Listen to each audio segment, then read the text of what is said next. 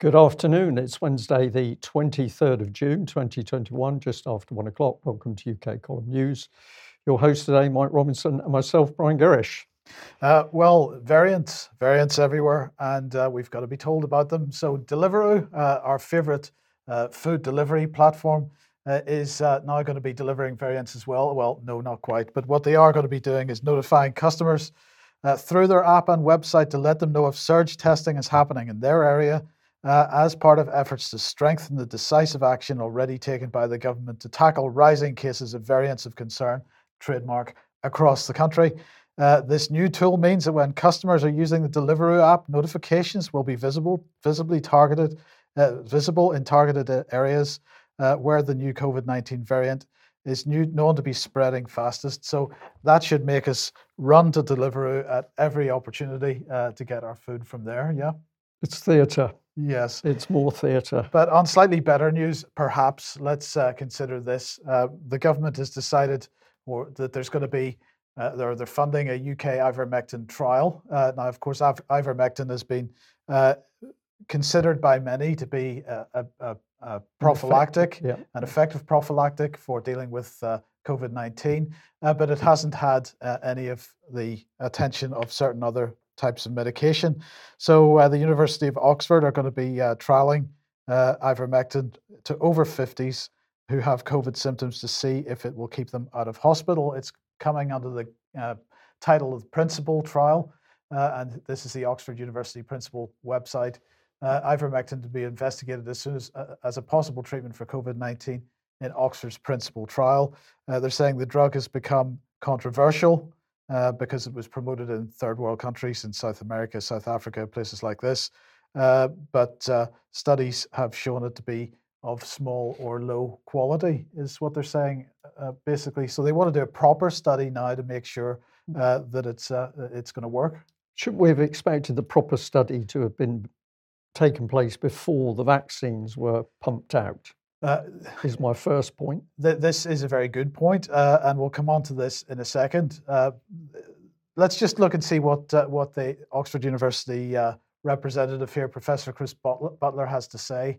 Ivermectin is readily available globally, has been in wide use for many other infectious conditions, so it's a well-known medicine with a good safety profile. And because of the early promising results in some studies, it's already being widely used to treat COVID-19 in several countries. By including ivermectin in a large-scale trial like Principle, we hope to generate robust evidence to determine how effective the treatment is against COVID-19. And I think this is the key point, and whether there are benefits or harms associated with its use. So you asked the question, why was this not done before? Of course, they rushed through the vaccination program, but they delayed at every opportunity the use of the accreditation of ivermectin or for example, hydroxychloroquine as well. But of course, we should just remind ourselves that really the chief medical officer shouldn't have any problem with the use of ivermectin.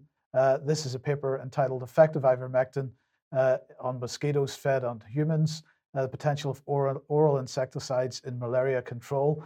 Who is one of the authors of this was none other than Chris Whitty himself. This was published in 2010, so he's absolutely familiar with the product. It should be no problem there. So he's got a problem, isn't he? Because he's written this, but on the other hand, Billy Gates has been funding his project. So which way does he go? Yes, so they're claiming that ivermectin is now the 7th treatment to be investigated in the Principle trial and is currently being evaluated alongside the influenza antiviral Faviv. I'm not even going to try to pronounce that. Anyway, it begins with Favi. So anyway, let's have a look at this and remind ourselves what happened when they ran a similar trial on hydroxychloroquine last year. And this is Reuters report. UK halts trial of hydroxychloroquine as useless for COVID-19 patients. If this is what Reuters were saying, if you want to find out what the real story was, head over to the UK Column website. And you'll see this article, the hydroxychloroquine scandal. And really the point here was that hydroxychloroquine was included in the recovery trials. They were called the recovery trials. Quite ironic, as you'll see. They were funded by what were described as partners, including the BMGF and Oxford University, who at the time were partnered with AstraZeneca in COVID-19 vaccine development, as you know. They didn't trial the Marseille treatment. You got to read the article to get the detail on this. And they give hydroxychloroquine to the very sickest COVID-19 patients. Of all the trials, theirs was the most lethal. The maximum dose of hydroxychloroquine in the UK is no more than 200 to 400 milligrams per day, while all of the known risks associated with the drug are encountered either with long-term sustained use or overdose. Severe toxicity is possible if used incorrectly. Even before banning it, the French considered 1,800 milligrams per day to be lethal poisoning.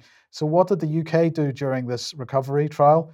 They gave people 2,400 milligrams, 6 times the recommended maximum dose on the first day, followed up with 10 days of 800 milligrams on each day.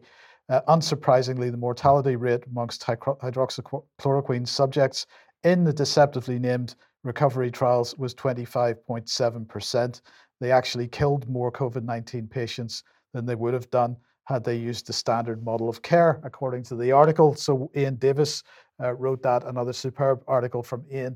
And the question is, will they run the same type of operation on ivermectin?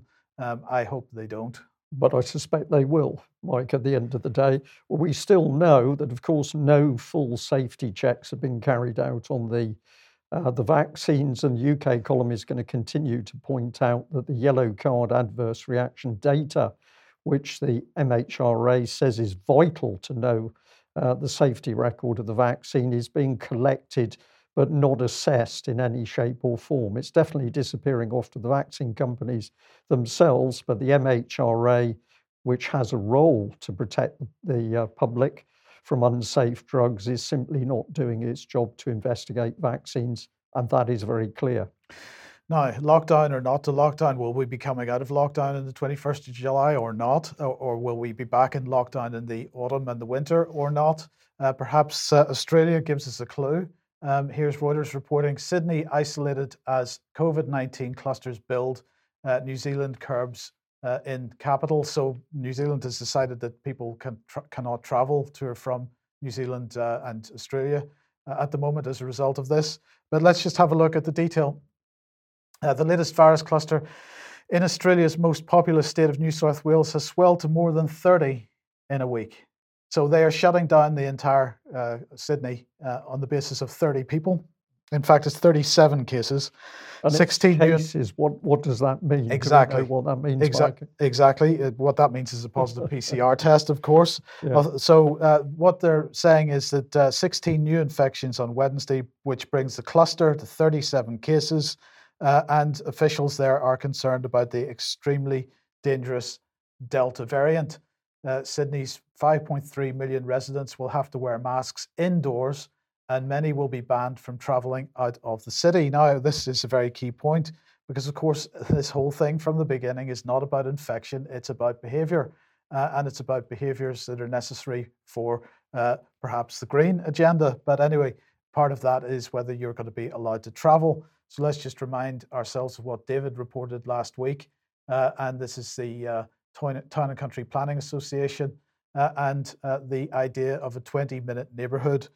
This, of course, means that diverse and affordable homes will be available, well-connected paths, streets and spaces, schools, good green spaces, local food production, and keeping jobs and money local, community health and well-being facilities, a place for all ages. But the point is, you won't be allowed to travel further than that 20 minutes. And that would be by walking or on a bicycle, not by car, because of course under the Green New Deal we won't have cars because there isn't enough cobalt and so on to make the batteries to replace the current car fleet. So this is what it's really about. And if you're in any doubt, a few days ago, Susan Mickey from the Spy B group within SAGE was on Channel 5 News. We missed it at the time, but it's worth watching if you haven't seen it. Have a listen to this. Professor Mickey, if I can start with you first.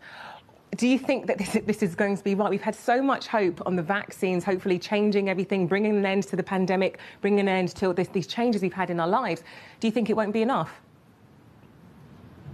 Vaccines are a really important part of the pandemic control, but it's only one part.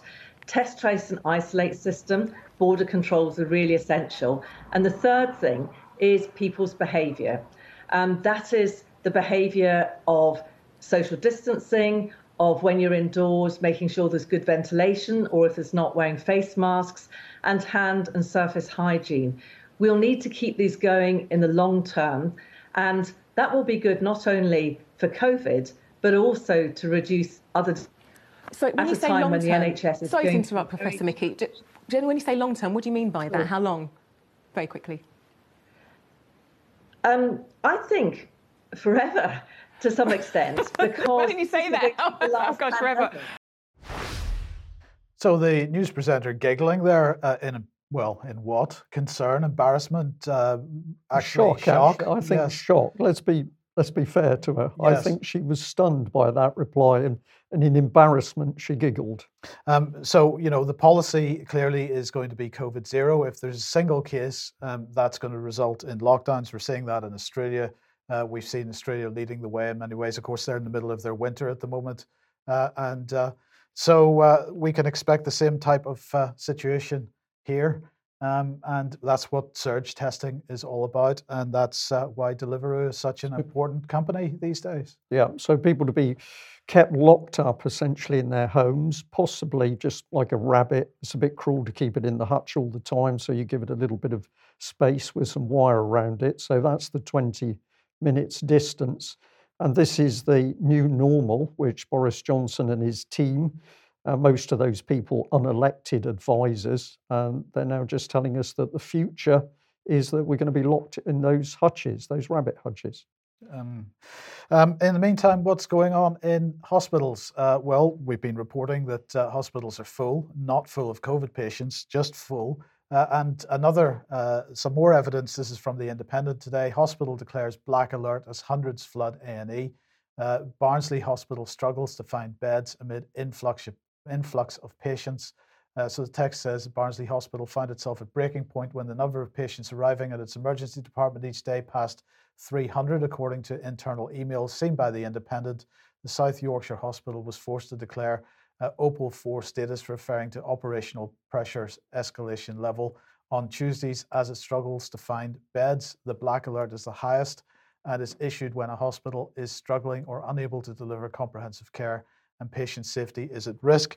And the article goes on to make the point, as we've been making in our coverage over the last number of weeks, that this pressure is not coming as a result of COVID cases. This is other things, and we still don't have any definitive answers about what those other things. Is it a build-up of acute cases as a result of the lack of healthcare over the last 4 months? Is it adverse reactions to the vaccines, or is it a combination of the both? I think it probably is the latter of those. But nonetheless, nobody is really asking why hospitals are in such a dire state at the moment. And yet, when the government was able to claim that there were tens of thousands of cases around the country, the mainstream media was camped outside the hospitals to watch the queues of ambulances and make sure that we got the headlines. We get these trickles of the odd headline from week to week, but the media not covering this in the same way they did in the winter, because it doesn't quite fit their narrative. Doesn't fit that narrative at all.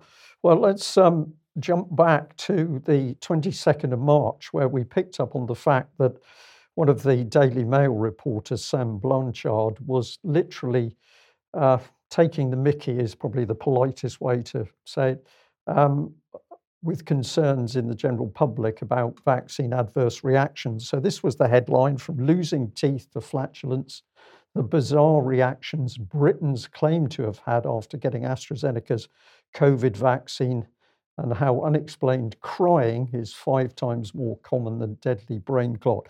Now, we felt at the time that this is one of the most insulting headlines that we'd ever seen. Indeed, the whole article is utterly insulting to the intelligence of the Daily Mail reader and other people in UK. This was the young man who'd written the article. So his key statement, we had everything he said on the particular UK column edition, but Britons claim AstraZeneca's corona vaccine has caused them to lose teeth and develop flatulence, Mail Online can reveal. Now, this was complete spin on what was actually happening, but we had to pick him up on his crude schoolboy humour to literally take the mickey out of the people reading the paper. Well, let's have a look at where the Mail's got to now. This is the headline from the 22nd of June, so yesterday. 4 British men developed potentially deadly Guillain-Barré syndrome just days after having AstraZeneca's COVID jab. 4 men in Nottingham developed Guillain-Barré syndrome after a COVID jab. Cases linked to AstraZeneca's vaccine, but scientists have not identified the cause. The cases are linked to AstraZeneca's vaccine, but scientists have not identified the cause. 6 cases of the syndrome were also identified in Australia and 7 in India. So we seem to have an interesting change from the Daily Mail. The Sun also running the story, jab link. 4 Brits developed life-threatening condition days after having the COVID jab.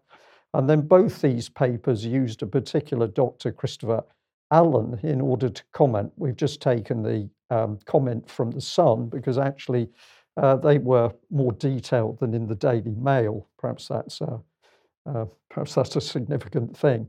So according to Dr. Christopher Allen, clinical neuroscientist from Nottingham University, if the link is causal, it could be due to a cross-reactive immune response to the SARS-CoV-2 spike protein and components of the peripheral immune system.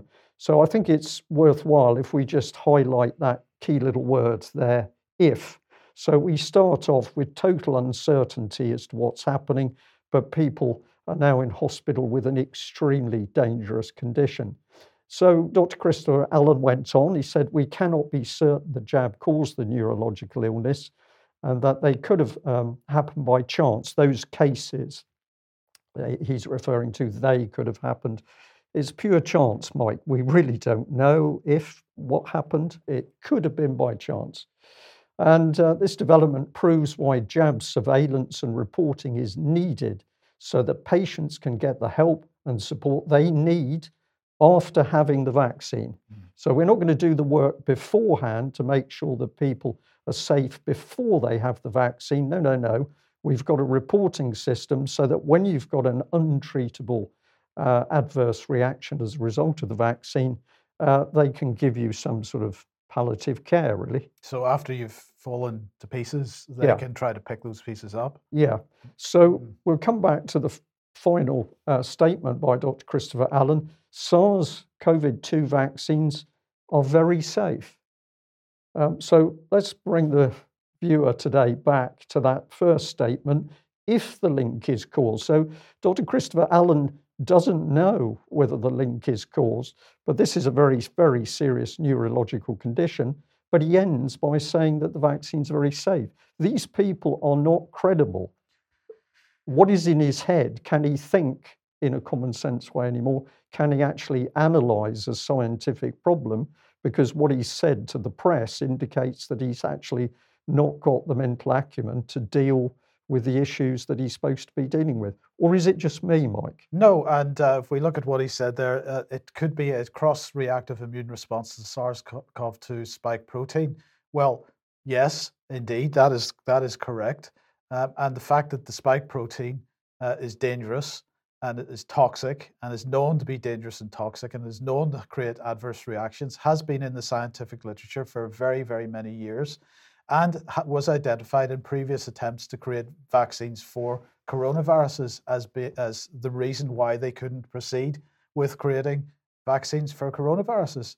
So any suggestion that this causal link isn't understood is somewhat disingenuous. And of course, if you're not actually doing the work to identify the causal link, then you can continue to deny that it exists. Yeah.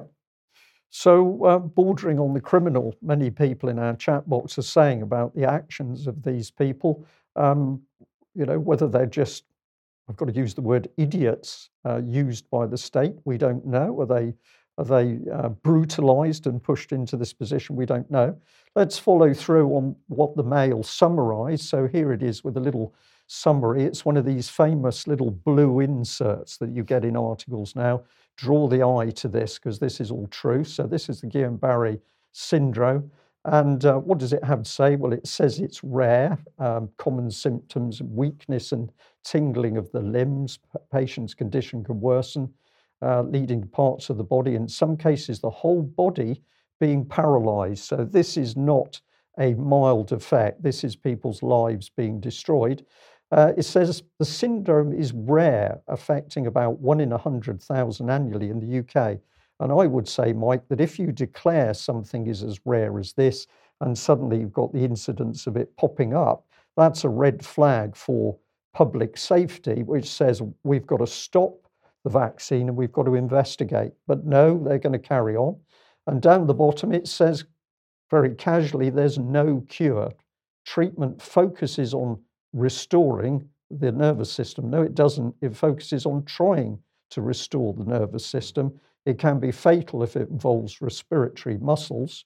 And here was the Sun's version of it. So it tells us how to pronounce the thing in the beginning. It says it's very rare and serious condition that affects the nerves.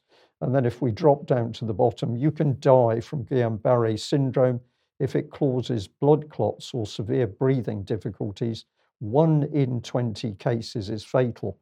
So this is the latest report from the Mail and the Sun. But of course, it was 2 months ago that the UK column was reporting on this very condition.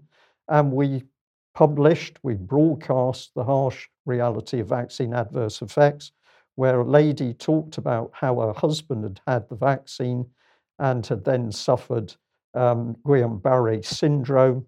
And she reported that in the hospital wards, the doctors had at least another 6 patients with the same condition. So we reported that, and we pointed it out that it was an adverse effect of the vaccines back in March. We followed that up by reporting on what the British government actually says about this type of disorder. And this is the excellent interface so that you can search the MHRA's yellow card vaccine adverse effect data on the UK column. And if you put in the Guillain-Barré syndrome, we've come up with a total of 294 AstraZeneca cases and 4 fatalities. Moderna, 1 case, Pfizer, 38 cases with 2 fatalities and 3 cases unspecified. Well, that's significantly higher than the number the Mail was implying. Of course, Mike, because we now know that the papers don't tell the truth, although the BBC is reporting all about the truth, which we'll cover a little bit later. But we just wanted to remind the audience that after the UK column had reported on a personal testimony identifying 1 man paralysed from the waist down in a ward with other men paralysed, and we showed what was happening by the UK government's own data, the result was that we were banned for medical misinformation. But now all of a sudden, the Daily Mail and the Sun are reporting those vaccine adverse reactions, albeit they're not fully reporting them, and they're allowed to continue. So we just add, if you want more detail on this is just one source, but Swiss Policy Research has got some interesting comment on the syndrome itself. It says back in 1976, a few hundred cases of Guillain-Barré syndrome triggered the stop of the US warp speed swine flu vaccination. So in 1976, when this cropped up, they stopped a vaccination campaign.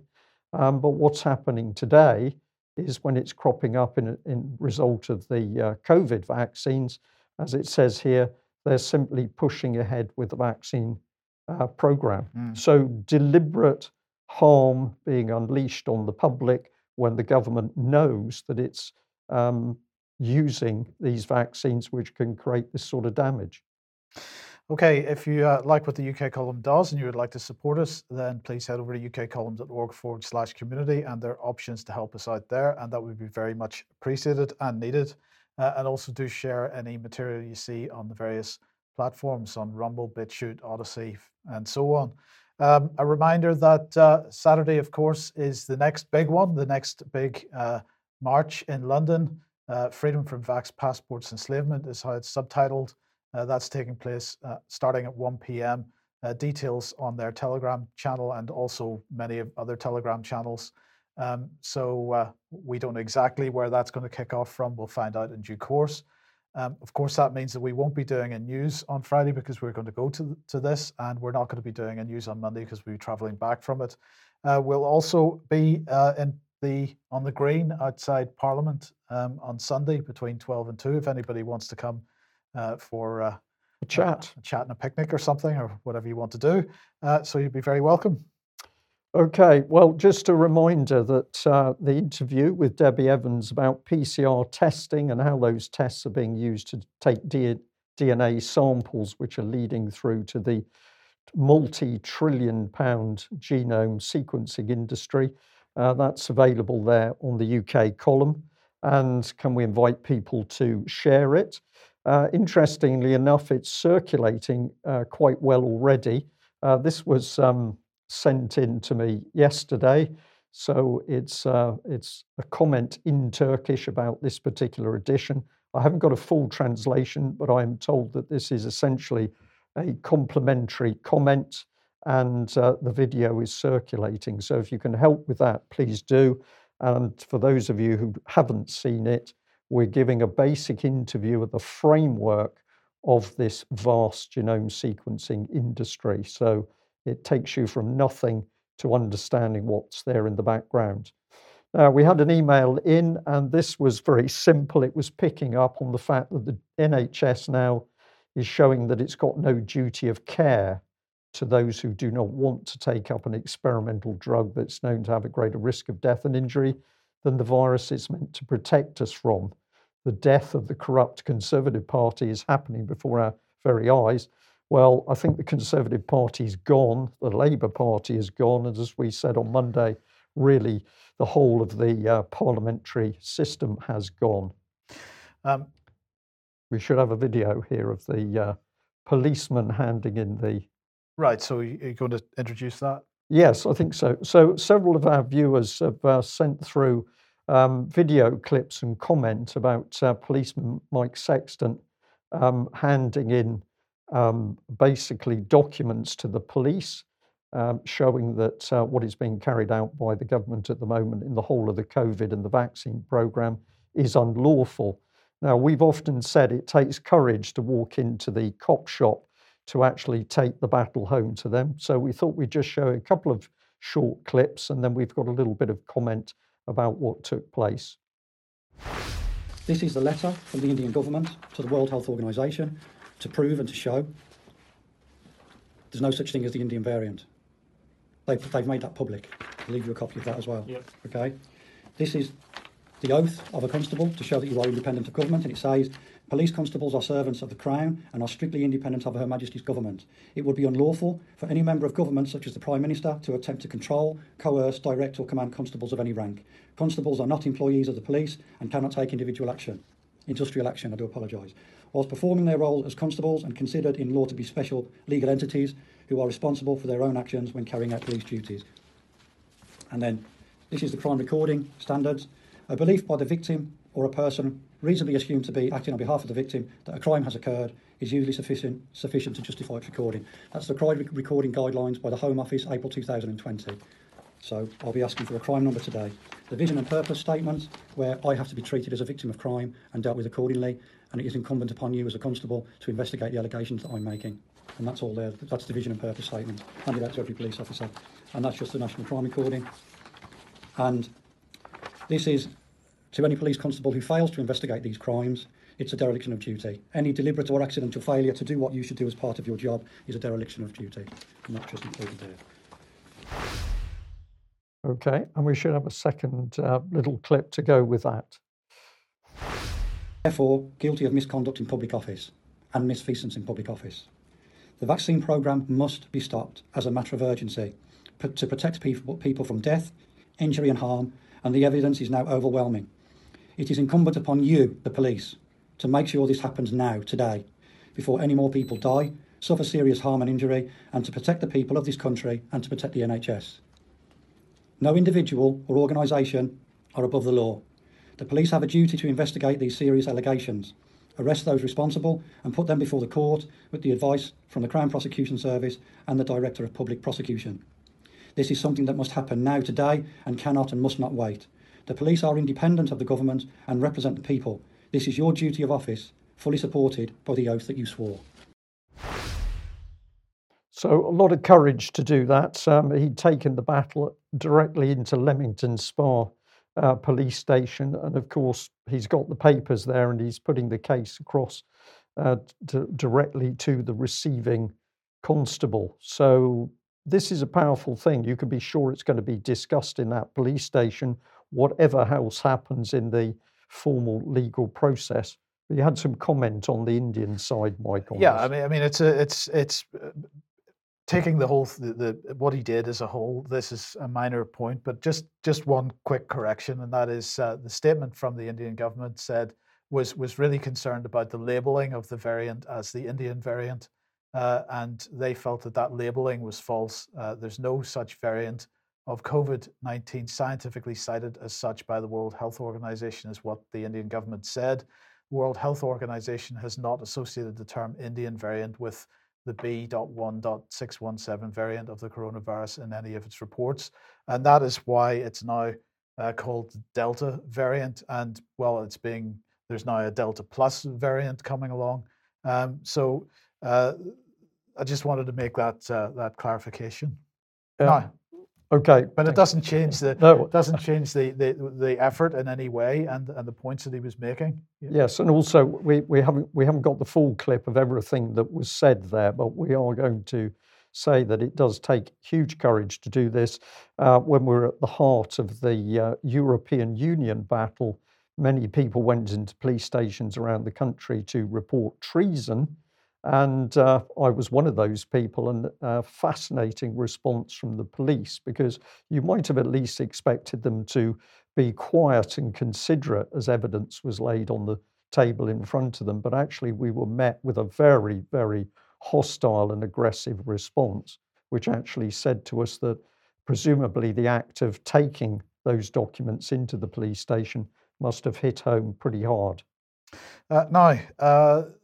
Of course, UK Column Archive, video on demand for the UK Column News and other videos, is now being hosted by Rumble. Well, some people have been saying that they can't watch the videos. We were investigating why that was. And if you remember on the last program or the one before, we mentioned that it seemed to be some kind of block. Well, we now understand what block it is. It's the common factor seems to be that people are on Sky as the broadband provider. Sky has a facility called Broadband Shield. And Sky says that Broadband Shield is automatically turned on when you join Sky Broadband, and it's set so that it's suitable for teenagers during the day and adults in the evening. But it's easy to change settings like your age rating and how to block or allow specific websites. You need your Sky ID to view or change your settings. And they say to get help, that you can get help with Sky Broadband Shield, including if you're having trouble signing in to view or change your settings with a website's being blocked incorrectly. That's their typo. Using a VPN with Sky Broadband Shield, or if it's not working. So what we have there is the content filter to make sure that you're only getting approved content by default. And if you want to get unapproved content, you've got to contact them or get on the website and change the settings so that you can get access to that unapproved content. That seems to be the common factor in what's happening when people hit the play button and just get a black screen in return. Yeah, is this sort of hidden censorship? Would you call it that? Well, it's disingenuous, isn't it? What we're seeing is the formation of the Great Firewall of Britain. I'm not sure whether BT is doing the same. I believe they are, or doing similar. Tiscali as well, perhaps. But maybe this says that people should be using some of the smaller broadband providers that don't behave in this way. And challenge it, because sure. The emails going back into these companies do make a difference. Now, I was doing my trawl of the news a couple of days ago and spotted this article on the Mail. Keeping my small business going through lockdown was tough, but advertising on Mail Online has given me a fresh start. One beautician on her post-pandemic recovery plans. Not sure that was the headline at the time. But anyway, I had a read at it, and it's very quickly became an advertisement for the Mail, really, with companies like Lawrence in mind. Mail Online has launched a new advertising platform called Ad Manager to help small and medium-sized enterprise come back thriving. Advertise with us. So this wasn't editorial content at all. It was advertising content. And in fact, once you get halfway down this article, it turns into a tutorial on how to use Ad Manager. So it is advertising content in the guise of editorial, which of course is against the rules. So I thought, as a bit of a laugh, I would put in a report to the Advertising Standards Agency. And I did it in a private capacity, so I was not representing the UK column, as you'll see in a second. And this was the response that I got from Christina Remigio at the Advertising Standards Agency. She said, "Dear Mr. Robinson, thank you for contacting the Advertising Standards Authority. I understand that you wish to raise a complaint about Associated Newspapers Limited and that in relation to the advertiser, you are a competitor by the name of UK Column. And as such, we are unable to consider your complaint further unless you follow the procedures set out below. Our policy requires that those who wish to raise concerns about a competitor try to resolve them with them directly in the first instance. You do not appear to have contacted your competitor, and we therefore cannot take your complaint further at this stage. If you would like to pursue your complaint, we would ask you to read the following steps which need to be followed," and they give me the instructions. But it was this point here that really struck me. And that in relation to the advertiser, you are a competitor by the name of UK Column. Now, I'm very flattered that the Advertising Standards Authority thinks that we are a competitor of the Daily Mail. Our turnover is significantly less than theirs, and so on. But the key point here was that I did not identify myself as being associated with the UK Column. The reason that my email address is partly redacted there is because it's a private personal email address that I have never used to do UK Column business. And so my question is, how does this person know that I am a competitor by the name of UK Column? How did she associate that email address with the UK Column? Because that has never been associated with the UK Column in any way, shape, or form. I'm very careful about that. So I'm asking a question now, because if we remind ourselves about the government censorship network, at the bottom of this list on the right here, under the Cabinet Office, is the Freedom of Information Clearinghouse. Now, the allegation, not denied by the government, is that they have a list of names and email addresses for anybody, people, shall we call them inquirers of concern, let's call them that. Anybody applying or putting in a Freedom of Information request to any government agency or public body, if they're on that list, the question that they ask immediately goes to the Freedom of Information Clearinghouse inside the Cabinet Office, and it's answered in a central location. So there is a list. And so my question then is, what kind of list is this? Are the intelligence services involved in gathering this list? Does the lady at the Advertising Standards Authority know that that email address belonged to me as a staffer at the UK Column? Does she know that because that email address is on a list? I don't know the answer to this, but I find it very interesting because it wasn't, we believe you're an employee of the UK Column. It was, you are the UK Column. It was definitive. Yeah. And so there are some questions to be answered here, and I will keep everybody informed as we discover the answers. And it's going to be fascinating what the result is, because we're going to be able to show that now this intelligence community, which is controlled from the Cabinet Office, we don't have a party political system. We've got a government of occupation that, amongst others, they control the Advertising Standards Authority. It's going to be a very interesting one. But don't worry, because the BBC is big on truth. So let's have a look at this little headline. Trust in news has grown in the UK during the pandemic, research shows. So we can all relax here because the BBC is into its favourite subject of truth. Well, let's have a look at some of the statements. It says the Reuters Institute Digital News Report conducted in January this year found that 36% of people in the UK trust most news most of the time. Stay with us, Mike, because I've got a question for you. That figure is up from 28% in January 2020 before the pandemic began. So 36% of people trust most news most of the time. My brain says that the real headline is not that the vast majority, so the real headline is that the vast majority of people do not trust most news most of the time, because 36% is a minority. That's absolutely correct. Okay, well, I'm reassured about this because we're doing this live and you could have come back and said, no, I've got it wrong. So let's follow through.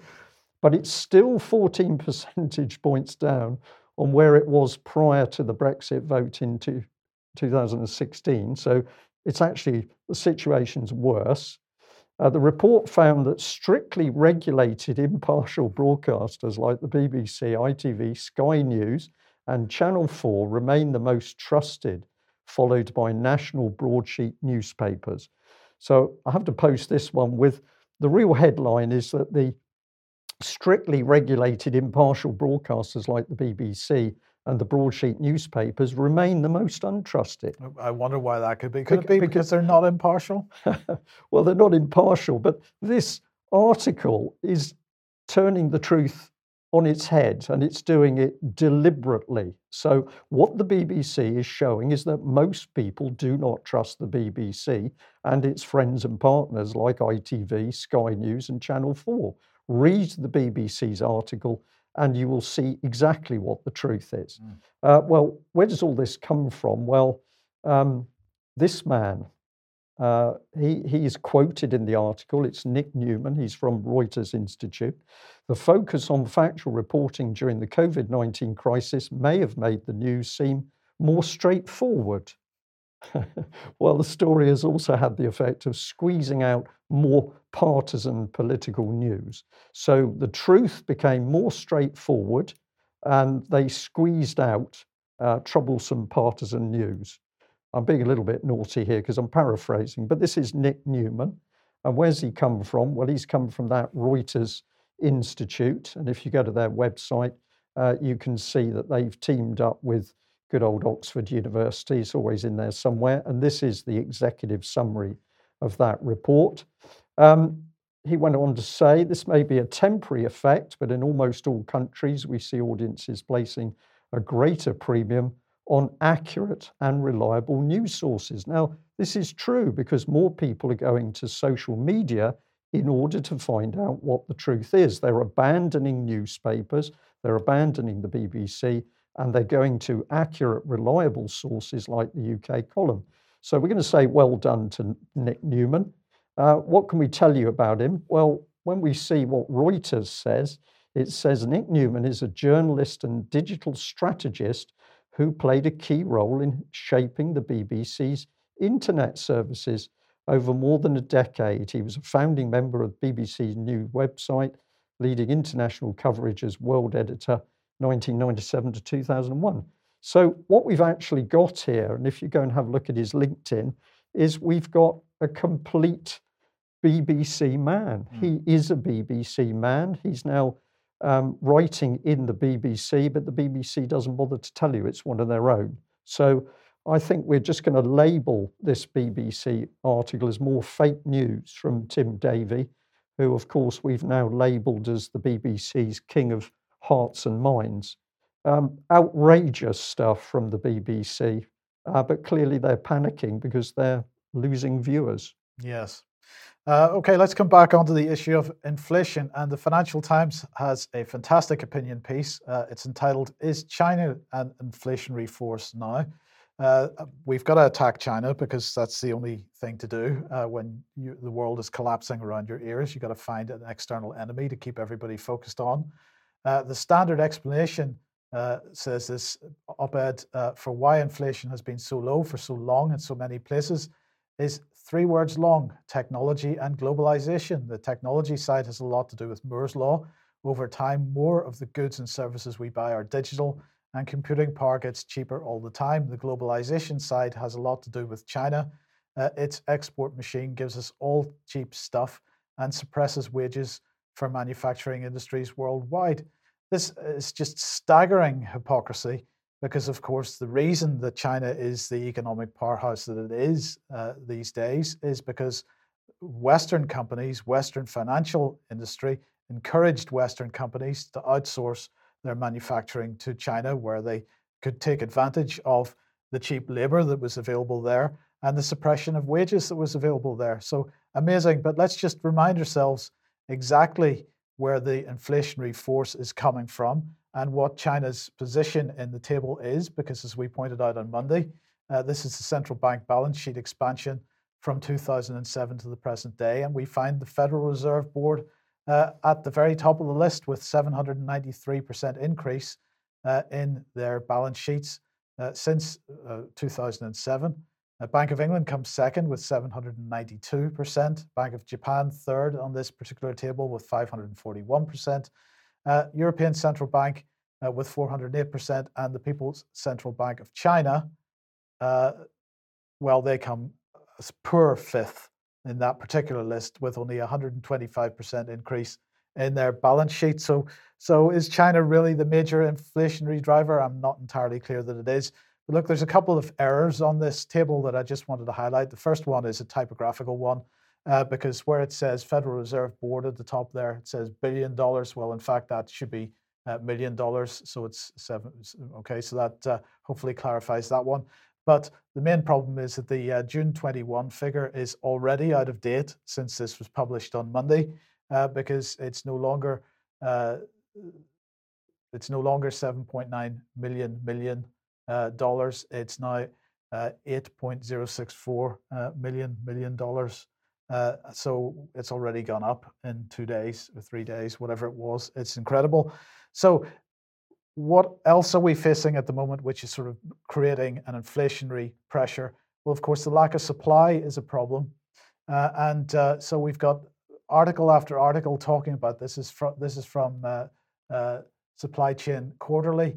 COVID-related challenges to plague supply chains in 2021. So they're talking about the various problems with supply of various commodities. Here is food manufacturer, export rules and container crisis threaten supply chain. Now, many people aren't aware that there's a container crisis, but what they're saying here is concerns over the future of UK and EU trade come as a continued shortage of shipping containers created more supply chain headaches. So this has got nothing to do with Brexit, despite the fact that often these supply chain issues are being put in Brexit language. It has got nothing to do with this. They go on to say the scarcity of containers has pushed up shipping prices to near record highs. According to Walker Logistics, by the end of 2020, the cost of shipping goods from China to Northern Europe, one of the most popular trade routes, had quadrupled from levels at the start of the year. Charlie Walker, head of marketing, warned that the problem increased pressure on British retailers and manufacturers when businesses already had to contend with the impact of Brexit and the pandemic on profits. He advised any businesses that imported products to order their next consignment much earlier. And so there aren't enough shipping containers. What else is going on? Soaring soy demand and the future corporate supply chain pledges, says Green Biz. And just to reinforce what David was saying on Monday, another engineering company here. I listened to you today talking about inflation. I have a small engineering company, and lately, to let you know that when I quote a job, I get prices for steel, and I'm told that they can only hold the price for what I need for 3 days. Plastics are also rapidly rising. So it is just quite a staggering situation. We've got the financial expansion creating inflationary pressures. We've also got supply side problems, supply chain problems, which are going to increase demand, which also puts the price up significantly as well. Yeah, we've also had comment from people in construction in the local Plymouth area telling us there's problems with plasterboard, there's problems with timber, there's problems with all sorts of construction materials. So this is a picture of what's coming, Mike, engineered breakdown. Yeah, absolutely. But we don't need to worry because the global wealth report is out from Credit Suisse. And that is fantastic news because apparently there are more millionaires than ever as a result of house price inflation, for example. And this is the key point of what they are saying in this report. Global wealth is projected to rise by 39% over the next 5 years, reaching $583 trillion by 2025. Low and middle income countries are responsible for 42% of the growth, although they account for just 33% of current wealth. Wealth per adult is projected to increase by 31%, passing the watershed mark of $100,000. The number of millionaires will also grow markedly over the next 5 years, reaching 84 million, while the number of UNHWIs should reach 344,000. I'm sorry, I'm not quite aware of what that is, but nonetheless, their chief investment officer said, there's no denying that actions taken by governments and central banks to organize massive income transfer programs to support individuals and businesses during the pandemic and led by lowering interest rates have successfully averted full-scale global crisis. These people are either on, I don't know, they're on some kind of psychotropic drugs or something, because this is ridiculous. She said the lowering of interest rates by central banks has probably had the greatest impact. It is a major reason why share prices and house prices have flourished, and these translate directly into our valuations of household wealth. What we are seeing is not flourishing of economies. The productivities of economies has collapsed. What we're seeing is inflation, and it is only going to get worse in the coming weeks, months. Yeah. Well, the Guardian's on the case, luckily, Mike. Oh, good. Not. I picked this one up because the Guardian getting very, very excited that the Met Police have made a second arrest after BBC's Nick Watt was confronted on the street. And if you go into the article and you read even what the Guardian reports about this, that poor Nicky Watt, he had some people shouting at him, and they clustered around him a bit too close, and they shouted at him, and he ran away through the police lines back in through the gate, security gate, into Downing Street. This man, as a BBC journalist, a senior BBC journalist, is so weak and precious that if you shout at him in the street, you're going to be lifted by the police. Well, I thought we'd focus a bit on the editor-in-chief, Catherine Viner. She says that the Guardian Media Group is a global news organisation that delivers fearless investigative journalism, giving a voice to the powerless and holding power to account. When have you ever seen the Guardian actually do that, Mike? Never. I've never seen it happen, but Catherine seems to think this is true. She went on, she says, our independent ownership structure means we're entirely free from political and commercial influence. Only our values determine the stories we choose to cover. So if there's 500,000 plus people protesting in London, the Guardian values mean that they're not going to cover that story because those people are not part of the Guardian values. But it says cover relentlessly and courageously. Do you get the feel for this lady? Yeah. So I think we're going to say fantasy, really. She ended by saying since 1821, the mission of the Guardian has been to use clarity and imagination to build hope. Where does that actually take you? You're in a country which is being taken to pieces, it's being destroyed, people harmed by vaccine, but you're running a newspaper so that you can increase hope. Yes. We'll just end because we don't know what else to say. Well, let's move on then to online safety, because clearly we've got to be safe online. And Index on Censorship were running an event, a live streamed event this morning, Legal to Say, Legal to Type, a panel discussion. And David Davis MP was taking part on that. So he is going to lead a campaign against the new online safety bill. Apparently, he's branding it a censor's charter. He compared the online safety bill during this live stream to 1984, George Orwell's novel, of course. He accused ministers of outsourcing the policing of the internet to the big tech companies. And he said, well, let's have a look at what he said. He said the online safety bill is a censor's charter. Lobby groups will be able to push social networks to take down content they view as not politically correct, even though the content is legal. The idea we should force Silicon Valley companies to police Britain's speech online seems out of Orwell's 1984, and it's not what our voters expect of us. So he's backing a report which Index on Censorship, are going to release today, I believe. So they are saying, you know, that the duty of care model that the online safety bill proposes, based on health and safety legislation, is overly simplistic. He said they are going to say that it's going to force tech companies to delete posts that are considered harmful, with fines of up to 10% turnover. Plus, of course, if you don't cooperate, if you're a big tech company, you don't cooperate with Ofcom, you are potentially, as an individual manager, on the receiving end of a criminal charge. And they're saying that the government's failure to define what constitutes harmful, so there's no definition of what harmful actually means. It effectively means that the scope is so broad that perfectly legal posts are going to be banned. This is absolutely correct. So I just want to also highlight this article from Edward Snowden on his blog, Continuing Ed, the most dangerous censorship, because of course the online safety bill is a critical bill, and everybody that's watching this program should be getting to understand what it represents and really doing something about it if they want to be able to continue to speak out on social media in the not too distant future. But Snowden's making another point here. He's talking about the self-censorship that's going on at the moment, which undoubtedly it is. I just want to highlight his closing paragraph here. It's worth reading the whole thing. So he's saying that unlike contemporary North Korea or Saudi Arabia, the coercive apparatus doesn't have to be the secret police knocking at the door. Fear of losing a job, or of losing an admission to school, or of losing the right to live in the country of your birth, or merely of social ostracism. Many of today's best minds in so-called free democratic societies have stopped trying to say what they think and feel and have fallen silent.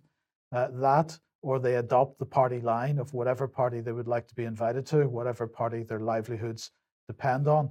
And this is, I think, Brian, a really critical point, because we're seeing huge amounts of self-censorship at the moment. We have seen some very brave people, Mike Yeadon, the likes of that, coming out, for example, and saying, explaining why they do not agree with current COVID policy. There are equivalents who speak out against current climate change policy and so on. But increasingly, people are unwilling to speak out and say what they actually believe, because for fear of the fact that any post to social media will be dug up 10 years later and they won't get the job that they've applied for or whatever. And the party line has become stronger and stronger, because of course we know that the mainstream political parties are using applied behavioural psychology on their MPs and their staff members in order for them to be mesmerised, we use that expression, reframed into following the party line. So this is not guesswork. It's all there in the paperwork that the applied behavioural psychology being unleashed on the public in the COVID scandemic is also being used to control MPs and staff members in Westminster and in the Cabinet Office hierarchy. So very dangerous stuff. Well, we participated a couple of weeks ago with Rainer Fulmach's inquiry in Germany, giving him some information about that very behavioural insights application in UK, but also talking about wider things happening. His inquiry has recently been listening to evidence from the Dutch equivalent, and he recently had this father and daughter, Dr. Peter Kout and his daughter Jade, who were giving evidence. Essentially, they're Dutch and they run an equivalent to the German inquiry, but they come in front of Rainer Fulmach and his team to tell what was actually happening in Holland. And a large part of what they had to say was to do with what they're being told by Dutch police. This is just the these are some slides that were actually put up in the main video clip. But BPOC is the Dutch equivalent of Rainer Fulmach's own organisation. So let's hear what the father and daughter team had to say. That coordinator, terrorist coordinator, sent us a letter back, and he excused and he said, well, we don't mean that you are a terrorist. We just mean that you are investigating the government. That's all we said. So we left it at that, because we thought, well, We didn't want to invest too much time in it, but they are watching us. And we discovered that last week because without any warning, last week in the night from Tuesday on Wednesday, YouTube took our channel offline, just like that. So, yes. Usually you get warnings. So, and we got an email from YouTube that the government asked YouTube to take our channel offline. Now you're going to have to ask the government. Yes, because that is true. Yes, next Monday. Because you can't trust YouTube either. No. So we asked YouTube who did that, who asked that at the government, which ministry or which, and they didn't want to answer that. So we take the state and YouTube next Monday to court. Very good. Yes, because we want to know that. And so the government is watching us, but our lawyer sent an email to YouTube and he called them and he said, we expect you in court today at 4 o'clock. And 15 minutes later, our channel was online again. Just like that. That's very good. Yeah, so that's very interesting. And but that was no reason for us not to go to court, because now we want to know Who did this? who ordered YouTube to our channel offline, because this is unheard of.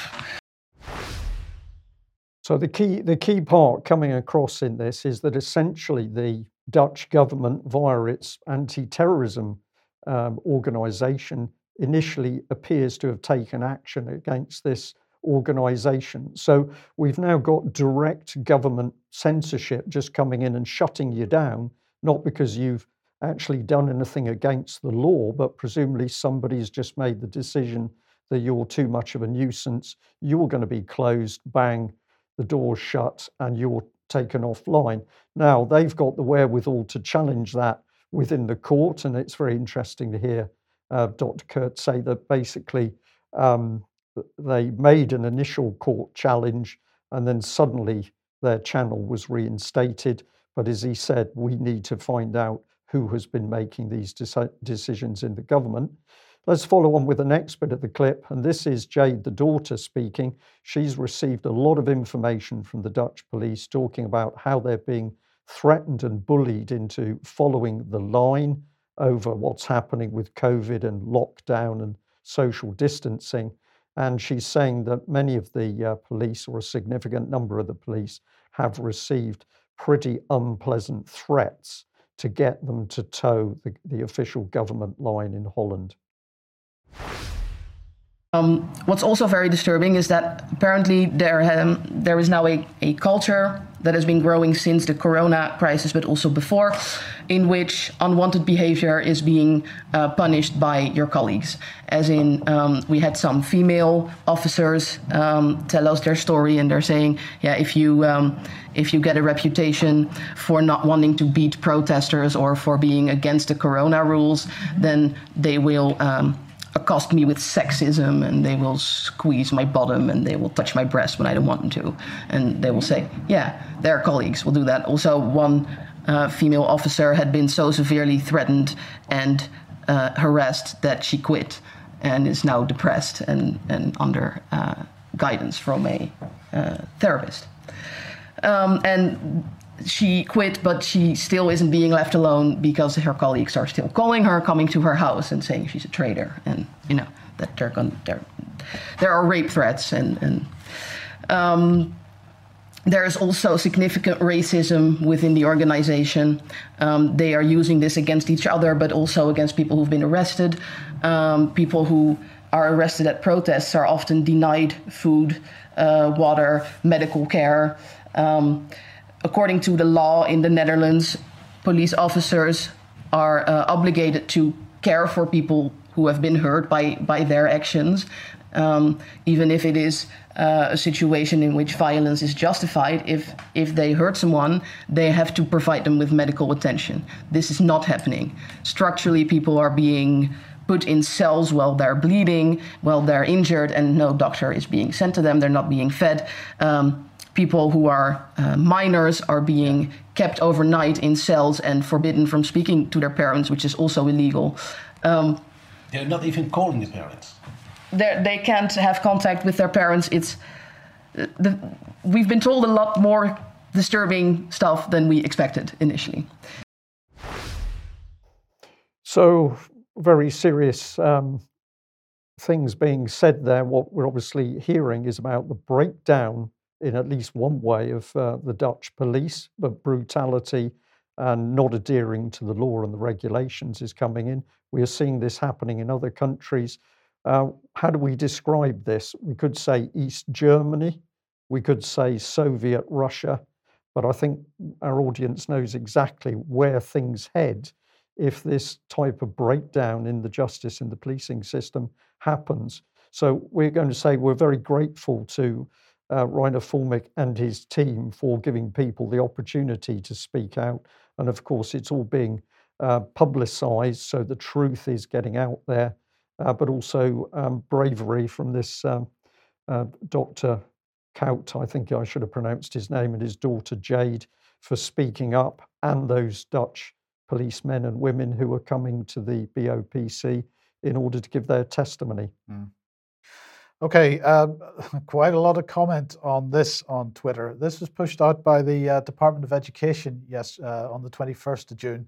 We're encouraging schools across the UK to celebrate One Britain, One Nation Day on the 25th of June, when children can learn about our shared values of tolerance, kindness, pride and respect.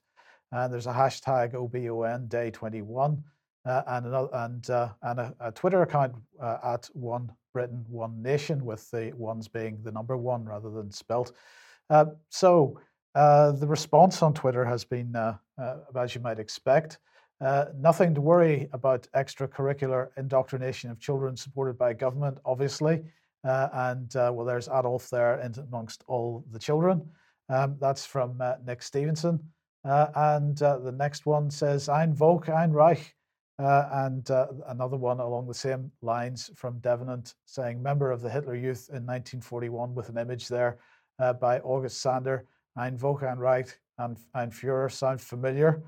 So this is the website that's being created for One Britain, One Nation. It's that simple, apparently. Welcome to One Britain, One Nation. What are they saying about themselves?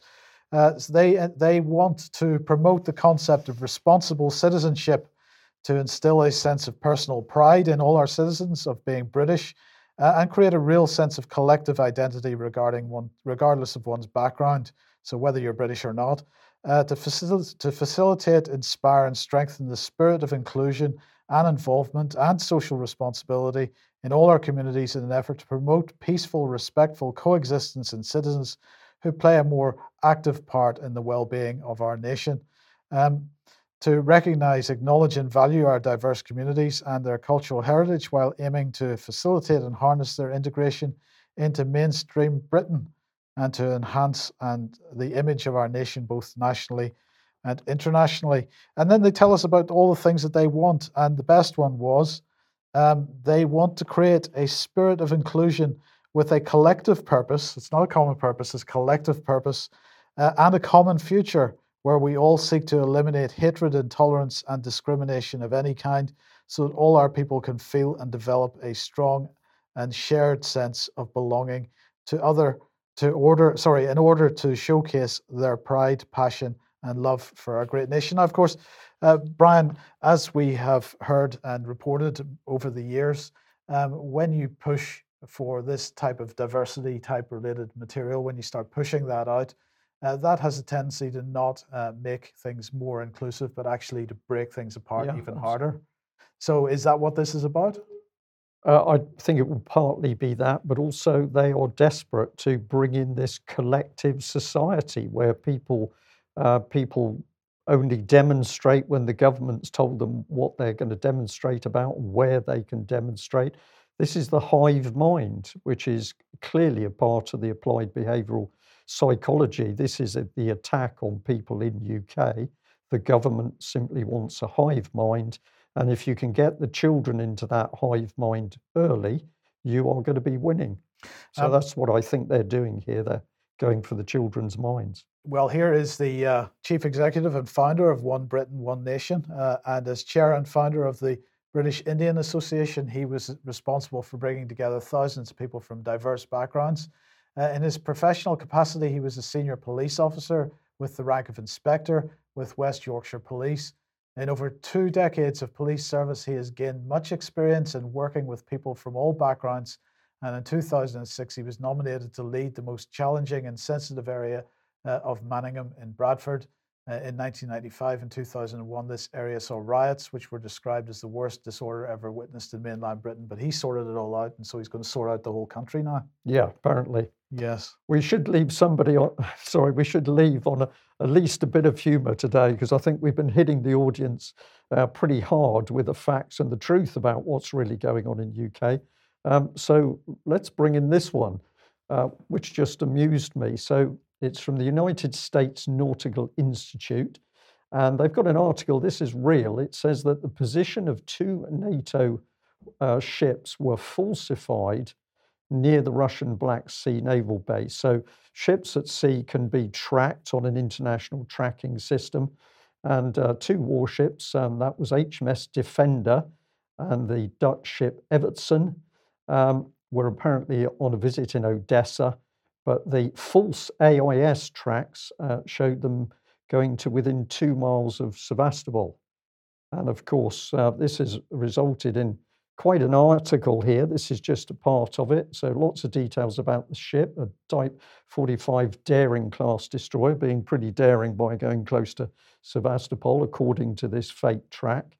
So then there's a debate over who would get in there and falsify the system. Well, I just felt that, as usual, it was sort of heading, against the heading to say those nasty Russians have been up to something.